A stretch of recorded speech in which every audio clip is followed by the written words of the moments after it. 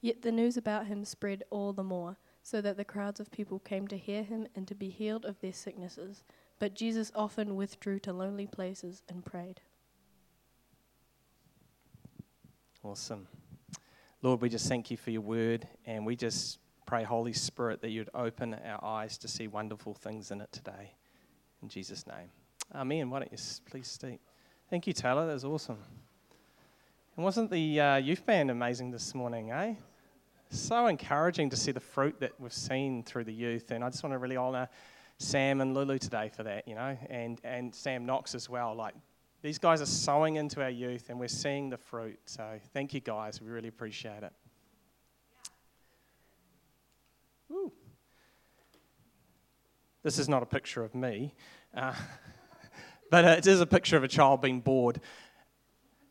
I grew up in the late 1900s. And we used to have this thing called boredom. I don't know if people remember that. I have these memories as a child of being bored. So when we're going car trips, unless you're playing that game that gets a bit tiresome, the I Spy, a lot of the time you were just staring out the window, looking at sheep or cows or whatever was going past and asking your parents those questions. How far to the next time? Are we there yet? Can we have something to eat? I need to stop to go to the toilet. And you'd have these hours and hours in an air-conditioned car, which was a wind-down window. We used to have this like Ford Cortina, and it had like these like vinyl seats. So in summer, it would like be like boiling hot, like, and you'd have shorts on. You'd go, and you burn the back of your thighs. Or in winter, it'd be freezing cold. But these kids today just don't know how hard it was, they're wearing the clothes of the 90s, but they haven't lived through the hard years.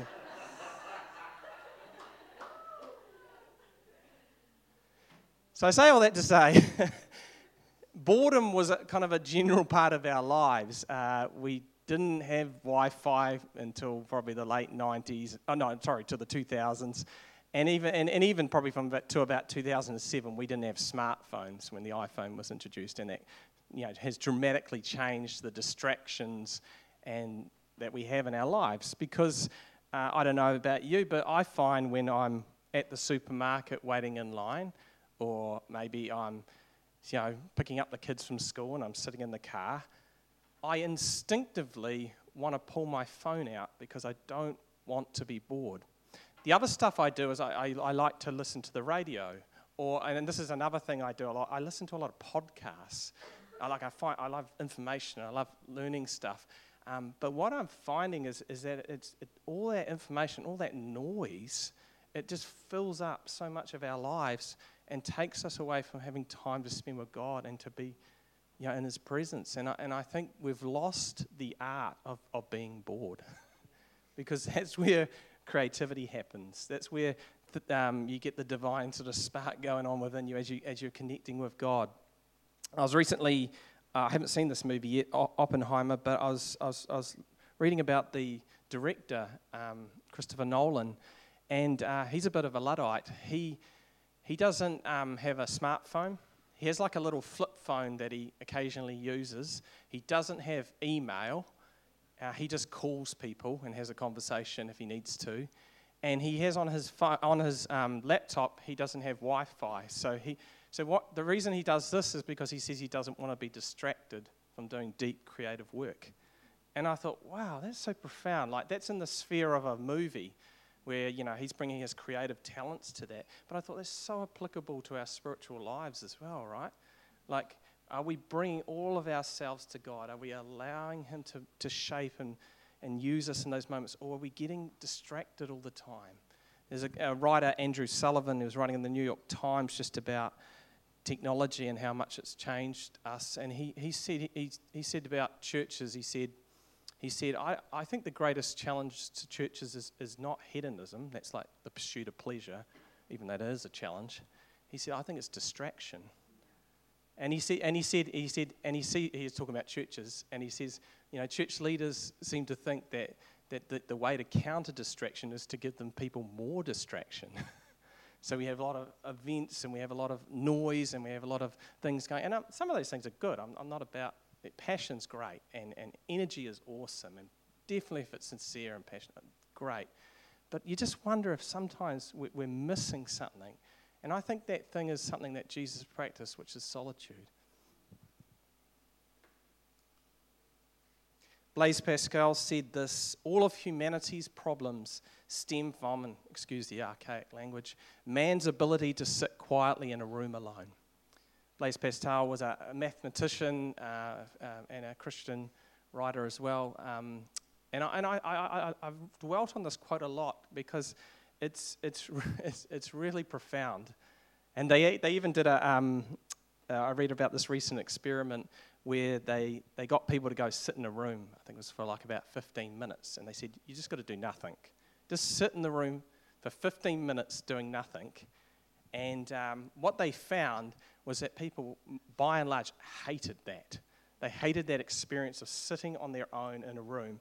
And so people would cheat. I think they looked at their phones, or they found things to do to distract themselves. And this is the worst bit about it, is they even had this option there that you could shock yourself if you wanted to. And they found that, this is really disturbing about humanity, eh? They found that there was a reasonable amount of people actually shocked themselves while they were in the room to do something. Which speaks to this thing that people would rather be in pain or have some sort of distraction than be alone in their own thoughts. Because I think being alone in your own thoughts it can be quite a terrifying place. So what is solitude? It's about creating the emotional and spiritual space which allows Christ to build in us an inner sanctuary, like a home, where we can commune with God and unite with God's will and enjoy his presence. This is in John 15. Jesus says, he wants to abide, abide with me. And the word in the Old English has that thing about abode, which is another word for home. Like Jesus is wanting to make a home in you, and he's wanting you to make a home in him. This is the desire of God's heart for us. And this is what solitude does for us. I think sometimes we read the word solitude, we think about loneliness. But solitude and loneliness are two different things. Yes, solitude generally involves a withdrawal, like going to be away, often from people. But, you can be away from people and be lonely. Loneliness is about a negative emotion that you feel sad that you're not with people, that you desire a relationship. But you can be away from people, and all the introverts in the room are like, yeah, come on, and be at peace, right? Like you can, because you're with, especially with the Father, you're in solitude. And conversely, you can be lonely in a crowd, surrounded by people, right? I think this is an experience people have even in churches. Sometimes they come into a crowd of people and they just feel lonely, even though there's lots of noise and activity all around them. And the same way with solitude, you can actually be around a whole lot of people, but have a inner sanctuary within your heart of peace and God's presence. That you've got this solitude in your heart. It's like, you're carrying something of God in you, even the noise and busyness of people around you. Now, today there's another aspect to this, which is often goes hand in hand with silence. Not always, but often, and that the two are kind of like pretty close together. So, obviously, solitude's like the main one I'm talking about today, but I'm going to sort of touch on silence as well. And like we said with this whole series, we're just doing one message for each thing. Over the next few years, we'd love to unpack these into greater detail. But a good definition of silence from Ruth Haley Barton is this: silence deepens our experience of solitude because in silence we choose to unplug, not only from the constant stimulation of life and the company of others, but also from our own addiction to noise, words, and activity. I'll read that last bit again. But also from our addiction to noise, words, and activity. And, this is what Jesus modeled to us. A lot of what we're talking about here is about trying to be like Jesus and to be with him, to learn from him and do what he did. Well, this is what Jesus did in his ministry. At the very start of Jesus' ministry, he's baptized by his cousin, John the Baptist. And as he's it's like it's launched into his ministry, and it says that the Holy Spirit like kind of drove him or led him into the desert. And when it talks about like this, the desolate place or the lonely place, it uses this Greek word called eremos, and it means an uncultivated, unpopulated place, a deserted area, a barren, solitary place that also provides needed quiet, freedom from disturbance. And I put a picture there of the desert road because I've never been to a desert, so in my mind when I read that, I see Jesus in the desert road or something. Kaimanawa horses running around or something. Something like that. One day maybe I'll go to a real desert and then I'll have that image in my mind. But yeah, it's that idea of like kind of a desolate place. He's on his own. Now, I used to always think, and I've talked about this with the fasting message I talked about before too, because he had this 40 days of fasting. But he has 40 days of solitude with the Father. And I used to think this was when Jesus was at his weakest. So when the devil came it says to tempt him, which a better translation is to test him, I thought, I kind of have this picture of this emaciated Jesus sort of lying on the ground, like wanting to eat, and this is terrible. But what I've been, learning and reading about this more is that actually this was when he was at his strongest. So that 40 days of fasting and that 40 days of solitude, of being in communion with the Father, when the devil came to test him, he was able to just deal with that like amazingly. Like he'd been at the CrossFit gym with the Father, and he was super strong. Like physically, he would have been weak. He was also a man as well as being God, but he was spiritually super strong, and so he was able to deal with that, and that's because he had been in this place of deep communion with the Father. And he was able to deal with those three big tests that the devil came. There was one. One was about being relevant. Turn this, stones into bread. One about being spectacular. Throw yourself down off the temple and be saved by the angels.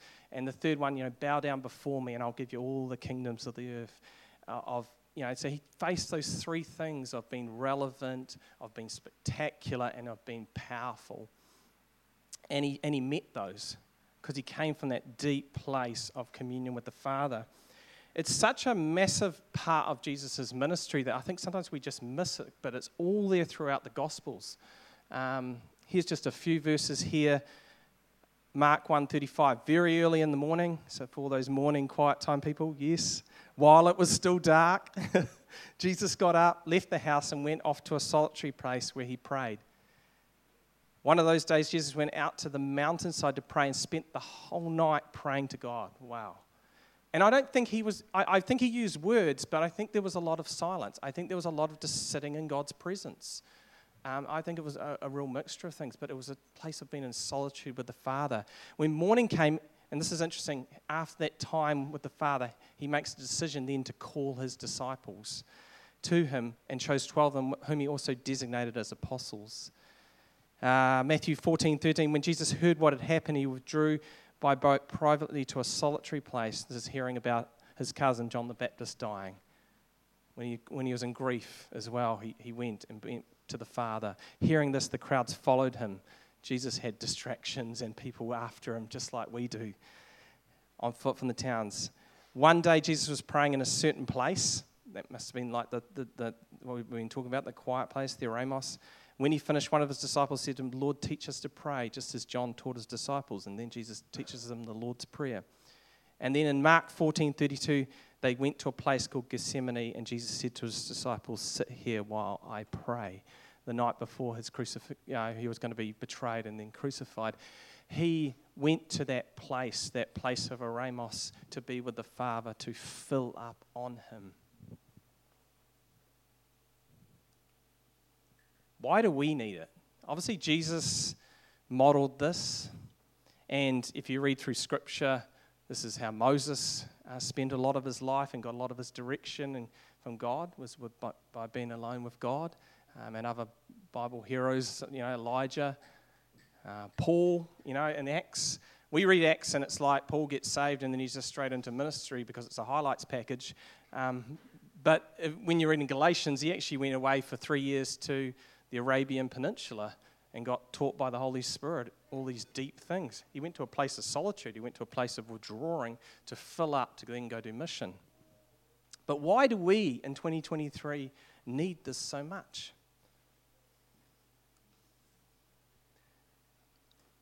Ronald Rolheiser says this: it's not that we have anything against God, depth and spirit.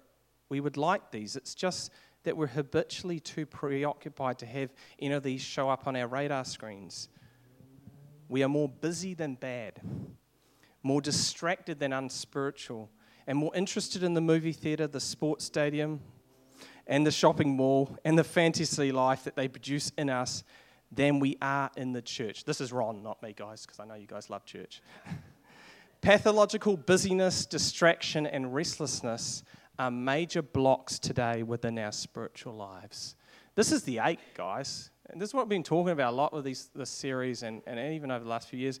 Like, this is the distracted world that we live in. It's not just hedonism, it's distraction. It's the busyness of our lives. If Jesus needed this, how much more do we need this, right? The Son of God who was in communion with the Father, who would go spend that time there, if he needed this, how much more do you think we need this, living in a day and age now with Wi-Fi, email, Twitter alerts, Facebook notifications, everything that we have coming across our minds all day long, advertisements. How much more do we need this? And this is what Jesus taught his disciples, his apprentices. Mark 6, 30-31. Just prior to this, they had done many things. He'd sent them out to go do, great, guys, you're ready to go. And he sent them out to go do a whole lot of mission. And they came back from that, and they were super excited. Like, they're telling Jesus, we did this, we can't believe it. We cast out demons, and it happened. And we healed this person, and it happened. Lord, can you believe this? So they're full of adrenaline. They're excited. We also read prior to this that John the Baptist has died. There's a deep sorrow going on there.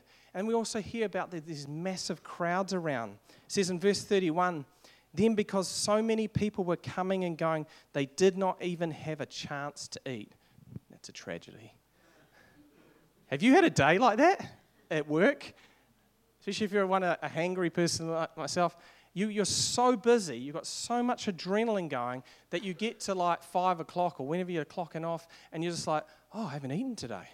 And then you just pull up KFC or something,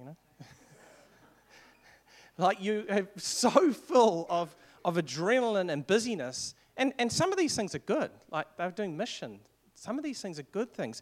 But there's something that Jesus noticed, and he wanted to teach his disciples, his apprentices. These guys need to unplug, like I unplug. And they need to plug into God, the source of life. So I'm gonna invite them to come to this place, this quiet place with me, and learn from me, so that they can put this into practice when I send to the Father. And he says to them, it's a lovely, lovely invitation, a beautiful invitation from Jesus. Come with me by yourselves to a quiet place and get some rest.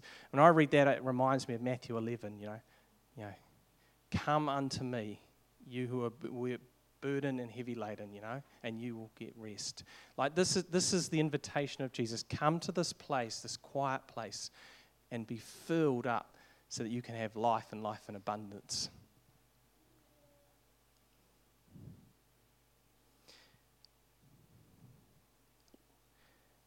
Time in solitude gives us three things: peace, identity, and transformation. First thing about peace. This is a jar of river water. It's about the best picture I could find on the internet. It kind of looks like a jar of honey, but evidently it's a jar of water, river water, so use your imaginations.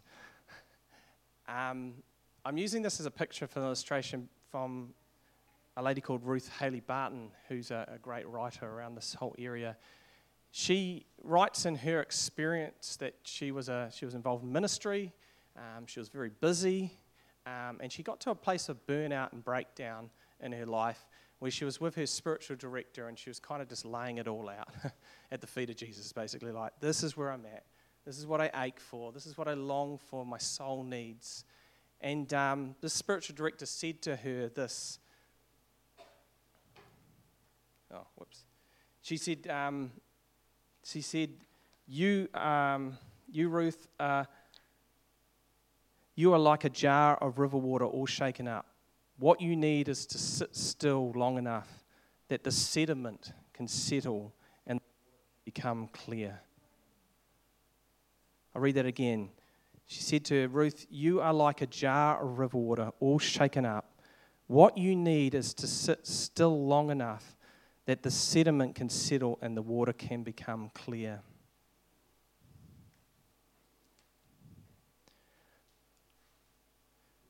Many of us know this great commandment from God. Psalm 46:10, be still and know that I am God. And in Exodus, the Israelites were leaving. They were about to be, captured by the Egyptians. They were by the Red Sea there. It looked like disaster. And there's this great promise from God. The Lord will fight for you. You need only to be still. And I think the first step when we withdraw and we get alone with God, it's almost this realization that He is God and we're not. Because too often in our lives, we're trying to do the role of God. We're trying to make sure everything's working in our world. We're trying to make sure the bills are paid and the kids are looked after and that thing's done and I'm dealing with this and I'm dealing with that. And that's tiring because we're not God. That He is God. Be still and know that I am God. That's what God's saying to us. You don't have to be God. He is. And there's something incredibly humbling in that, but something incredibly freeing, right?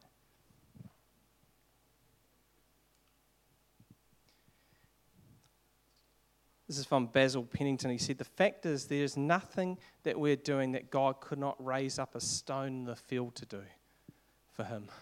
That's sobering.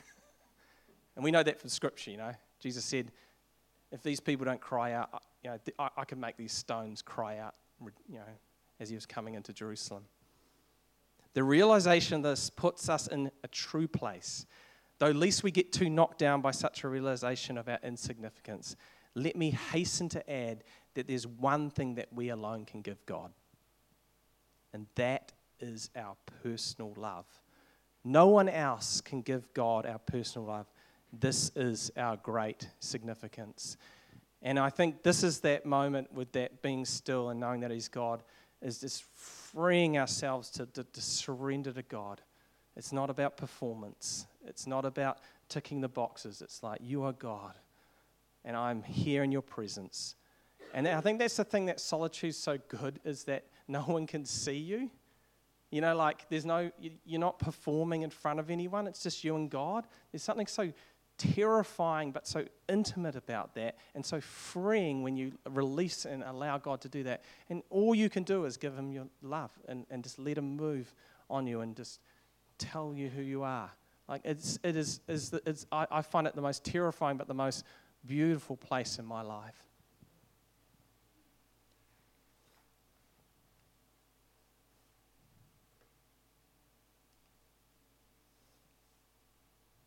And it gives us identity. This is a scene from Genesis where Jacob, if you're familiar with the story, has spent his whole life kind of being a trickster, like being a Loki kind of character. He's been tricking his family, and he's finally coming back home. And he hears that his brother gets word that he's near. And this is the brother who wanted to kill him, but he got away earlier when he was younger, and he's like, oh no, he's going to kill me now. So what he does, because he's so brave, Jacob, he puts a whole lot of people in an advance party in front of him, so they can be like cannon fodder, for his brother kind of thing. But then we read later on that he gets to this place, the Ford of Jabbok, and it says in the scripture there that he's actually on his own. It's not even his wife and kids are there. He's sort of sent them on ahead. And he's just in this place of being alone. And he has this incredible encounter with this angel. and he wrestles with this angel. And many people believe this angel it's called a theophany, where it's basically, they believe it's a moment where God kind of appears, especially in the Old Testament. And so this is actually a representation of him wrestling with God. And there's a very interesting scene there where the angel says to him, "What is your name?" Now, when he's saying that, he's not saying, "What is your name?" And he replies, "I'm Bob," like we would in our culture kind of thing. Because in our culture, even though our names have meaning, we don't think about them in that way. We just think about them that, I'm Nick, or there's Sam, or there's someone else. When your name had such significance then, so what your name was who you were, like your character. So what God is saying to Jacob in this moment, he's saying, what kind of person are you really? Like, who are you? What's your identity? And Jacob replies, I'm Jacob, and his name meant I am a manipulator, I am a supplanter. At this moment, this is where Jacob's healing begins. The effect of his healing is seen immediately. In the next verse or two, we see that Jacob out in front of everybody, leading in front of all his people, going to meet Esau. This is what's going on in this here.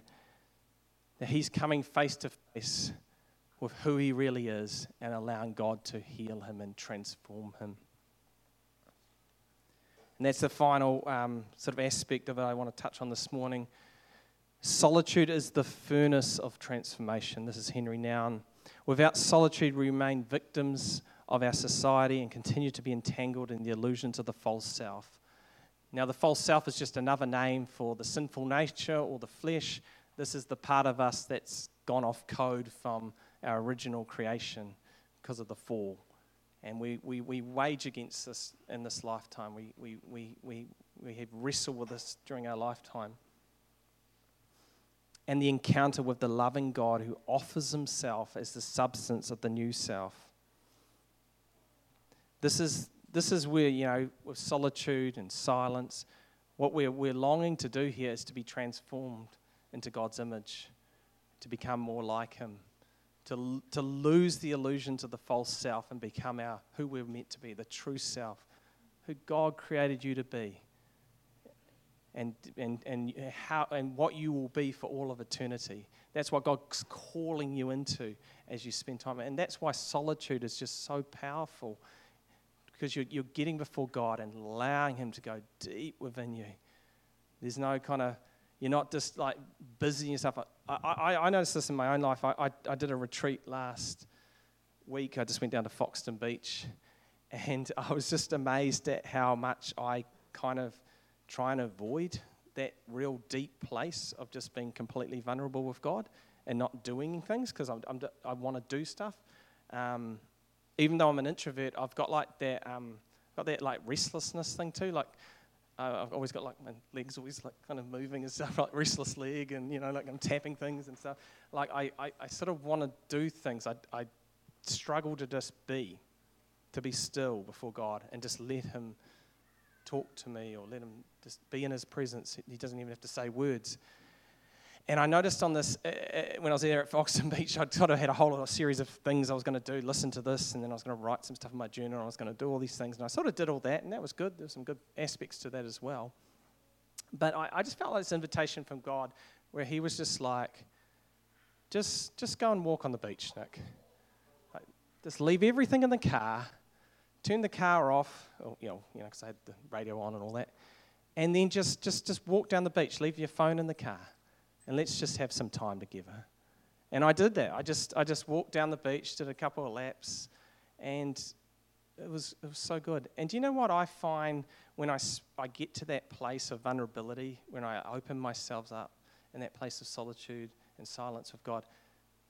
He actually doesn't say anything that's like kind of massive, big, long speeches or kind of, here's a big blueprint for your life, Nick, of everything that's going to happen in the next 20 years and make sure you put a good bet on the All Blacks for the World Cup. I wish he would, but he just tells me like real simple stuff, and it's always about my identity. I love you. I'm for you. I care about you. I love your family. I love Korimako Church. Like he just says these beautiful things, and every time it just melts my heart. Just knowing who I am in him as his child, and that he cares about me at that deep, profound level. Not for anything that I do, but for who I am, like that I've been created to be. It just moves me every time. And that's really what the goal is in this. It's just to be with God and to allow him to transform our lives. But I guess as I finish, that's easier said than done. How? I realize in this room there are people at lots of different stages of life, that we all have different personalities. And I've said this before, if you're an introvert, you're probably going to have to lean in a bit more into the old community side of things, the practice of community and relationships, because that's going to be your challenge. And even for introverts with solitude and silence, a lot of people are like, yeah, I'm all down for that. But, I suspect, that sometimes that could just involve a lot of navel gazing if you're an introvert, not being with God. Because to me, I'm an introvert too, but my version of probably, if I was just left to my own devices to do this, sometimes it would probably be watching Test match cricket for a whole week in my dressing gown with regular supplies of food and stuff. Now, that would be a lot of fun. I still want to clear the deck for that at some stage, Amy. Could ruin my marriage and everything, but yeah. But I don't know if you've experienced this. When you have a Netflix binge, there is a desire in you to switch off and to do, like, the busyness of life, the responsibilities. I think that's what the deep desire of our heart is why we do these things. It's like, I just want to switch off. I just want to focus on something else like that. Just be entertained, sort of thing. And it's pleasurable in a sense, but it doesn't satisfy. Like, I never feel like super satisfied after a Netflix binge. It's enjoyable, yeah. It's great, totally. But I never feel super satisfied. And I always feel satisfied when I have these times of encounter with God. So I guess I say that to say that, yeah, even as an introvert, you can fall into the trap of just getting into a whole lot of navel gazing or entertainment. Like, it's actually an intentionality thing about being with God. So know your personality, season of life, and stage of life. I was thinking about this, like, some of us have the time that we could go down to the beach. Some of us have the time that we could even go maybe to a monastery or a retreat centre. And some of us are maybe busy mums, and you don't even get 5 minutes every day. You're in the toilet and the kids are banging on the door. Please, just let me have a toilet. But I was thinking about this. There are spaces in our life we can carve out. And I think one of the last ones that's left that technology hasn't robbed us yet of, until they develop the technology to be on your phone in the shower, is the shower. Most of us have a shower every day, I hope, or every second or third. But when we're in the shower, think about it, depending even if you have a short one or a long one, there's this period of time where you're not on your phone, you're completely vulnerable because you're naked, and you're just there. And I don't know what you tend to think about or, while you're in the shower, but there's a space where you could just, right at the start of your day, if you have a shower in the middle of the day or at the end of the day, you could just say, God, as this water's washing over me, I just know that your love is washing over me, that I'm receiving your peace right now, that as I go into this busy day and I've got that thing to deal with and that person to talk to and that thing, oh God, I just give you those things. It says in 1 Peter, give your cares and anxieties to God because he cares for you. So in that moment, you just give it to him. You don't even have to use words. That's what you can do in silence in the shower, just letting the hot water hit the back of your head and just give it to God. In your car, I've been doing this a bit more lately because I love to listen to the radio and stuff, but I'm just trying to cut out all that kingdom of noise that C.S. Lewis was talking about in Screw Tape Letters. I just turn the radio off and I'm just in silence as I drive back from dropping the kids off or I'm going somewhere to see someone. There's a space where you could just give to God. Could be a few minutes, could be 20 minutes, an hour, wherever you're going. There are spaces in our day that we can find for solitude and for silence to let God move in us. And I just say start small and build from there. If you do a quiet time in the morning, that is fantastic. And I would just encourage you maybe even to start your quiet time by having some quiet time. Start with a minute. Put your timer on your watch or on your phone. Have a minute, and then just sit before the presence of God and just say, here I am, God. Before you get into whatever your usual routine or rhythm is. Just start building this into your life, and you'll find that you will become a more non-anxious person. Because that's the goal. That we want to be non-anxious people, because that's what our society needs. We are an incredibly anxious society. It's getting more and more anxious as we get more and more busy and more technology going on. We want to be the conduits of God's grace and peace in our workplaces and neighborhoods and schools. And the way we do that is by being a non-anxious presence. That doesn't mean we don't have troubles, we don't have struggles or anything, but it just means that you're the person at the office that people are like, what's it about that person? Like, they're not freaking out every 5 seconds about something. Because I'm sure all of us can testify that you've been in a workplace or a situation with people who are stressful, right? Most offices and places are full of stressed people. And how does that make you feel? It makes you feel stressed. But what if you're the opposite person? What if you're the person bringing the peace, bringing that calm in the storm? People are going to be like, what's it about that person? That's going to provoke a conversation, I believe. All right? And then lastly, I just want to say, think long term. We've called this series, we're talking about rhythms of grace, unforced rhythms of grace. This is a thing of God's grace in our lives. Think about growth on the long term. Slowly work away at these things and let it become a normal part of your life. I thought the best way to finish today was, why don't we have a time of silence? We do this as a church, and this is why we do this, because we want to cultivate a practice of being silent before the Lord.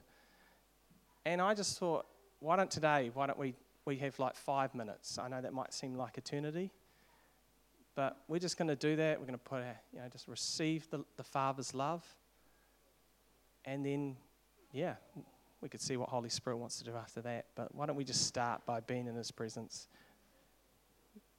Why don't we stand?